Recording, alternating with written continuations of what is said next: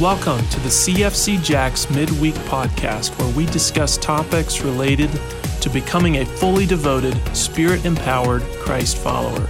We hope that wherever you are today, you'll be encouraged by the truths discussed in this podcast. Well, good morning and welcome to Q&A. We're so glad that you've decided to join us this morning, and you will see the numbers up on the screen. So if you have questions from the service this morning, we want to encourage you to text them in so you can have them answered this morning. Yes, I hope so. Great service this morning. I'm really glad we're going through this passage and going line by line. Yeah. That was very helpful. Yeah, we always go through, try and teach the passage, what's referred to as expositorily, word by word, line by line. This specifically this morning was a passage for some who weren't familiar with maybe the controversy or the confusion. Mm-hmm. We're like, I don't get it. But for many, myself included, for years, this was a super confusing passage, and I felt like I would have to do gymnastics to try to, and this is what some people do, and they try to redefine justified and what it actually means versus what Paul means with justified. And once I got that the key to the passage is just read the first verse of the section, verse 14, carefully enough to say what's really the question being answered. Mm-hmm. I think the text is actually pretty clear. But if you don't get there, then you get into the text and it's like, oh man, justified by works. I don't understand. I thought we were justified by faith. Mm-hmm. And that key word, NIV says, can such a faith, yes, mm-hmm. a faith save you.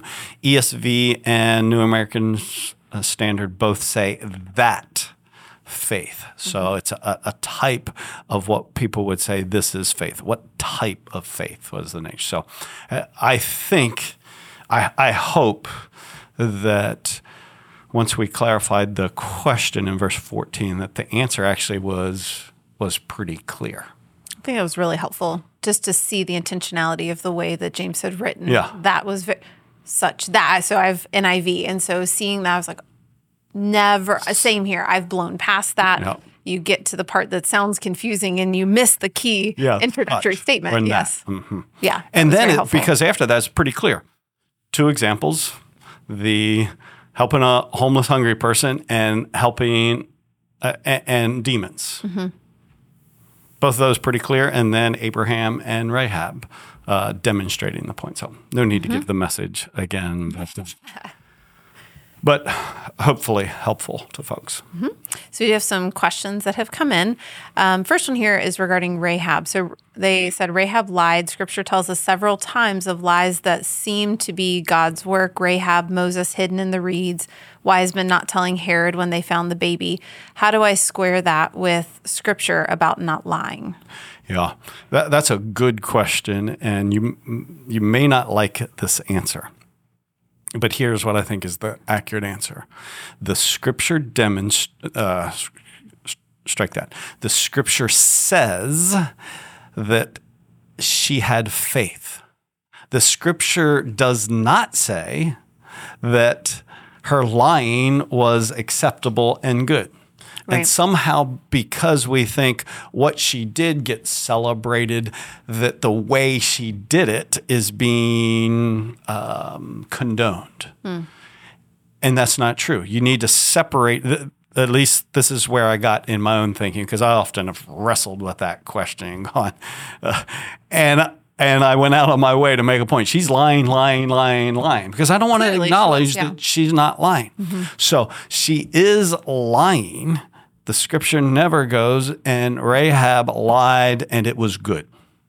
Right. But it does say in Hebrews 11, she makes what's considered the Hall of Fame of faith in Hebrews 11, and she demonstrated faith. She believed the reality of what is true about God. She said it with her mouth, and then she staked her life upon it. That's saving faith. So not a lie that is condoned, but faith was present nonetheless. And I think the same is with the midwives that was referenced with Moses and the killing of the babies and the saying, well, these Hebrew women, they give birth too quickly. They're too fast. We can't get them fast enough. So again, there's an act of faith in the doing, in what was done, not necessarily in how it was done. Mm-hmm. And if we can be a little more honest with ourselves and less judgmental when we see stuff like this in the text, wow, our lives are mixed bags as well. Mm-hmm. Well, I'll let you speak for yourself. My life is a mixed bag. I would agree. My life is a mixed bag, yeah. Meaning there are things that I've done by faith for the Lord in the right way, and there's plenty of times where, though even way I did maybe good things, I didn't do them in the right way. Mm. And I can't excuse those. I simply need to acknowledge when I've sinned. Lying's a sin, deceiving's a sin. So I confess that to the Lord. Mm-hmm. So a question here, we're referencing the mustard seed of faith. If a mustard seed of faith is enough for salvation, is a mustard seed of works enough to demonstrate that faith? That's an interesting question. I don't know how to answer that other than saying the scripture said a mustard seed is enough. It never says how much works is enough. Mm. So, and I laugh at that question because that's very creatively crafted. I'm wondering if that's my son, but I don't think so. That's very creatively crafted. But let me get to the heart of that question. I think the heart of that question, it always, once we get settled in, it's not faith plus my works that save me. It's my faith that saves me, and my works reveal that I'm really saved. Then the question becomes, well, how much works, how much change is enough to demonstrate that I'm really changed? Mm-hmm. And I cannot answer that question.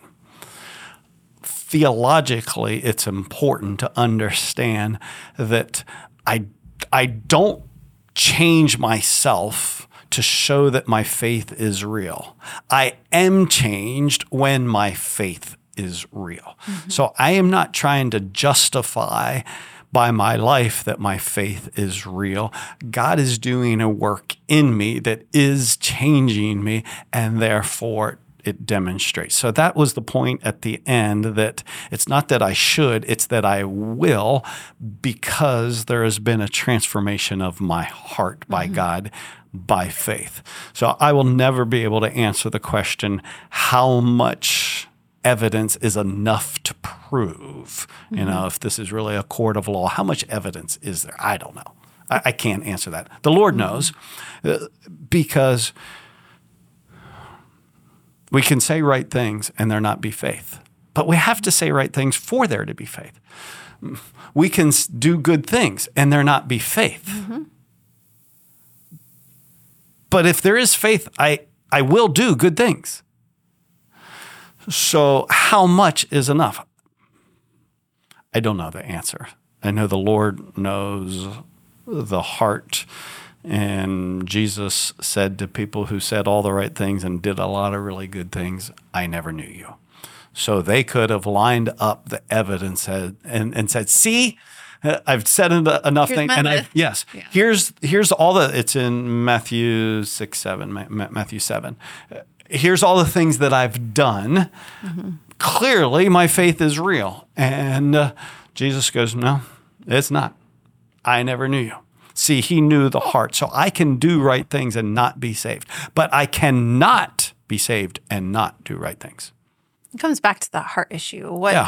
That inward change, our works, are an overflow of that inward change. The reason I'm going to love somebody who's difficult to love is because I have been forgiven much. Right. And that's the only way I'm going to be able to do that. And that that change it's an outflow. Right. And so, but to this person's question, if you're not loving people, if you're not forgiving people who have hurt you, and you're going, I'm just not there yet, are you saved? Could be, yes, because you're wrestling with that and you're working through that. Yeah. Is lack of forgiveness an evidence that they're not saved, or is it just the sanctification process that they're not growing yet into their salvation? That's where I cannot answer the question for, is this person saved or not? I can answer the question, if there are no works, zero works, I still don't know the heart, because that may be still the beginning of the sanctifying process. But the scripture says, if there are zero works, there is reason to genuinely question, is there faith here? Because faith is more than words alone.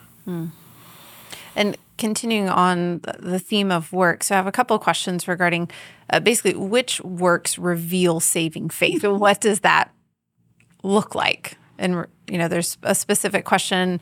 If words are not enough, what if you say you will pray for someone, which is not a visible action? So yes, questions around that. Well, the words, the works for Abraham, I'll stick to the ones that James uses in the text. Abraham, it wasn't just a random, let me do something. He didn't come up with the idea, I'm going to show God that I really love him. I'm going to take out my son and act like I'm going to tie him up and act like I'm going to kill him just to show God how much I love him.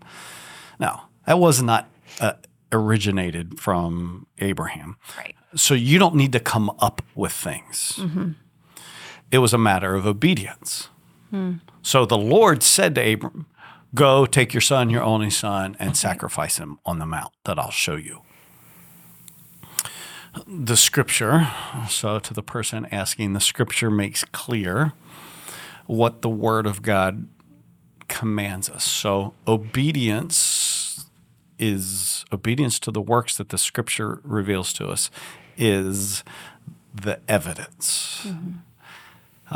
For Rahab, again, it wasn't in her situation, it was different. It wasn't a command, hide the spies and I'll save you. It was actually something that she said, I'm going to do as demonstration that I really do believe. So in her case, she came up with, this is what I'm going to do because of what I believe.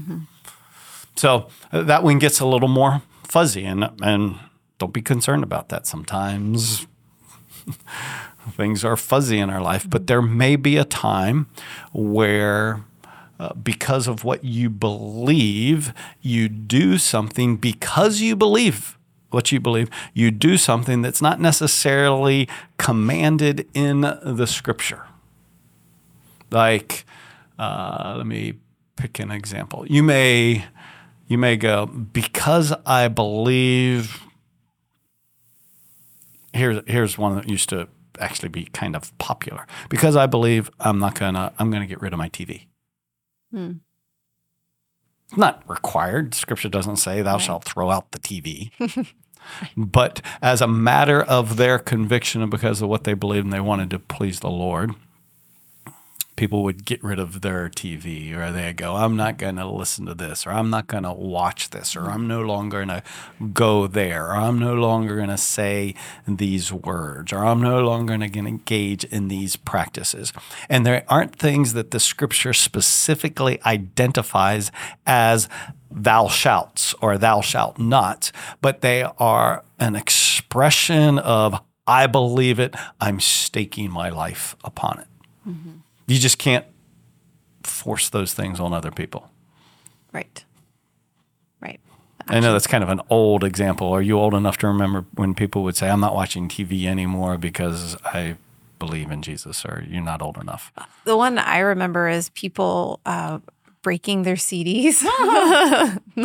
Anything that wasn't Christian music, I'm going to throw that away. That's the one that came to mind that I remember. And there's actually a biblical precedent for that. In the book of Acts, there are these books that people had that were not Christian in terms of they taught false. And so they brought their books and they burned them. And so, way back when I was a kid, when you burnt stuff as kind of devotion, that's not required, but that is a reflection of, hey, because I believe I'm going to do those things. Now, you could do those things and not be saved. So again, let's not say that our works save us. Our faith saves us, and our faith, when it's genuine, results in works. Will result, not should, will. Right. Sorry. And that was a key difference. When you said that this morning, I was like, well, yeah, it should. And I was like, wait a minute. And then with the will, it really does change your perspective on the way you're thinking about these works. It's because I fundamentally, it's a change in my understanding of the gospel. Yes. When I first believed in Jesus, it was, I don't want to go to hell. He's going to save me from hell. I'm going to get to go to heaven. I'm forgiven. Don't mess it up so much again.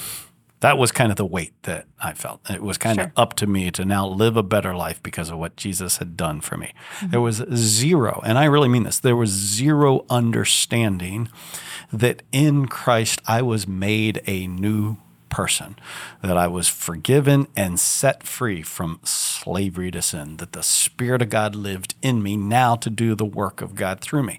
When I recognize that I am a new person, now it's not, hey, I should do this. It's I will do this because I am a new person. He who began a good work in you will bring it to completion. It will happen.